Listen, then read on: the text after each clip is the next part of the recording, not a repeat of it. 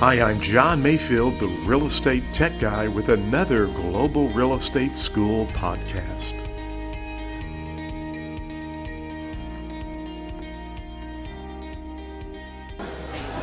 Hey, welcome to the podcast. John Mayfield. I'm at the Missouri Realtors Conference, a spring business conference, and talking to two of my colleagues, friends from Missouri Realtors, Shannon Bauer from the Branson area, and Rose Backlund, who's also from the Branson area. Rose and I have known each other for quite a while. I just got to meet Shannon here, who's part of the Leadership Academy. Yes, sir.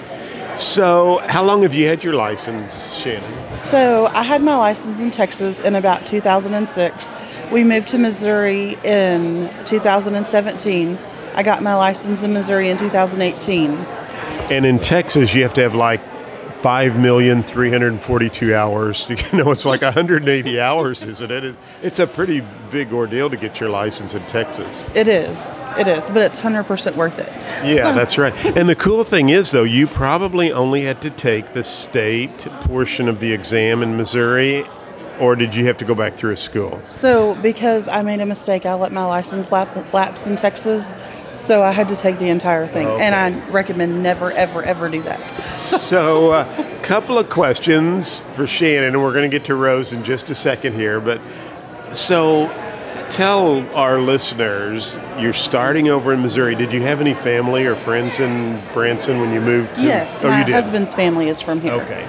So, how'd you get your real estate career going? What advice would you give to our listeners?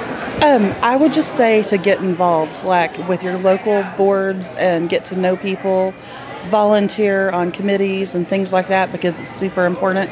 Also, it helps when you are in a difficult deal with somebody, like that person on the other end of the phone is a reasonable person, and it can help you really navigate a difficult transaction. I'm glad you said that, because I got my license years ago in 1978 when I was 18. Most people who listen to the podcast know that, but I started going to the local board meetings because I wanted to get involved. I wanted to network and meet people. But what you just said there, Shannon, was probably my number one reason I would give people is when you get to know those other agents on the other side of the transaction. Now, Shannon's from a little bit larger community than where I'm from, but getting to know those people helps to navigate that transaction a lot smoother. Absolutely. It just helps on so many levels. Like once you start your committee work and stuff, like you just get a whole new respect for what we do as realtors as well. And that's why you're here at the Missouri, the state conference. Absolutely. I'm very relationship focused, and I think most realtors are. So it just helps your business all the way around. Wonderful. Thank you, Shannon. I appreciate that. Now, Rose and I have known each other for a while, and you've had your house license how long, Rose? I got licensed in 2017. 2017. So you've been licensed now about 5 years, which is good. First of all, what was your biggest challenge getting started? Biggest challenge getting started would have been just finding resources and making sure that I was educated on everything so I didn't mess up my first deal.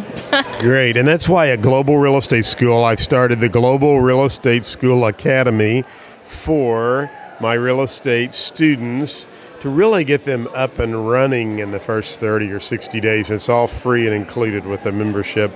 So thanks for bringing that up. What advice, Rose, would you give agents who are like, either agents who have their license and they're trying to find a way to make more money or get more deals? What advice would you give those people? So same as Shamron, get involved with your community, but also educate yourself. There's tons of education out there and free education. And so just educate yourself as much as you can on anywhere from marketing to the forms to everything like that. Excellent. What's your number one marketing idea or tip? Oh, my number one. It's okay to give, because whenever you give, you receive. So I love volunteering, so I do relationship marketing. Good, yeah. You know what? I volunteered at the food pantry because they said at church they need help at the food pantry. I didn't go there to make money, but I started listing houses for these elderly ladies who were working at the food pantry, and I made relationships. Good. Shannon, your number one tip?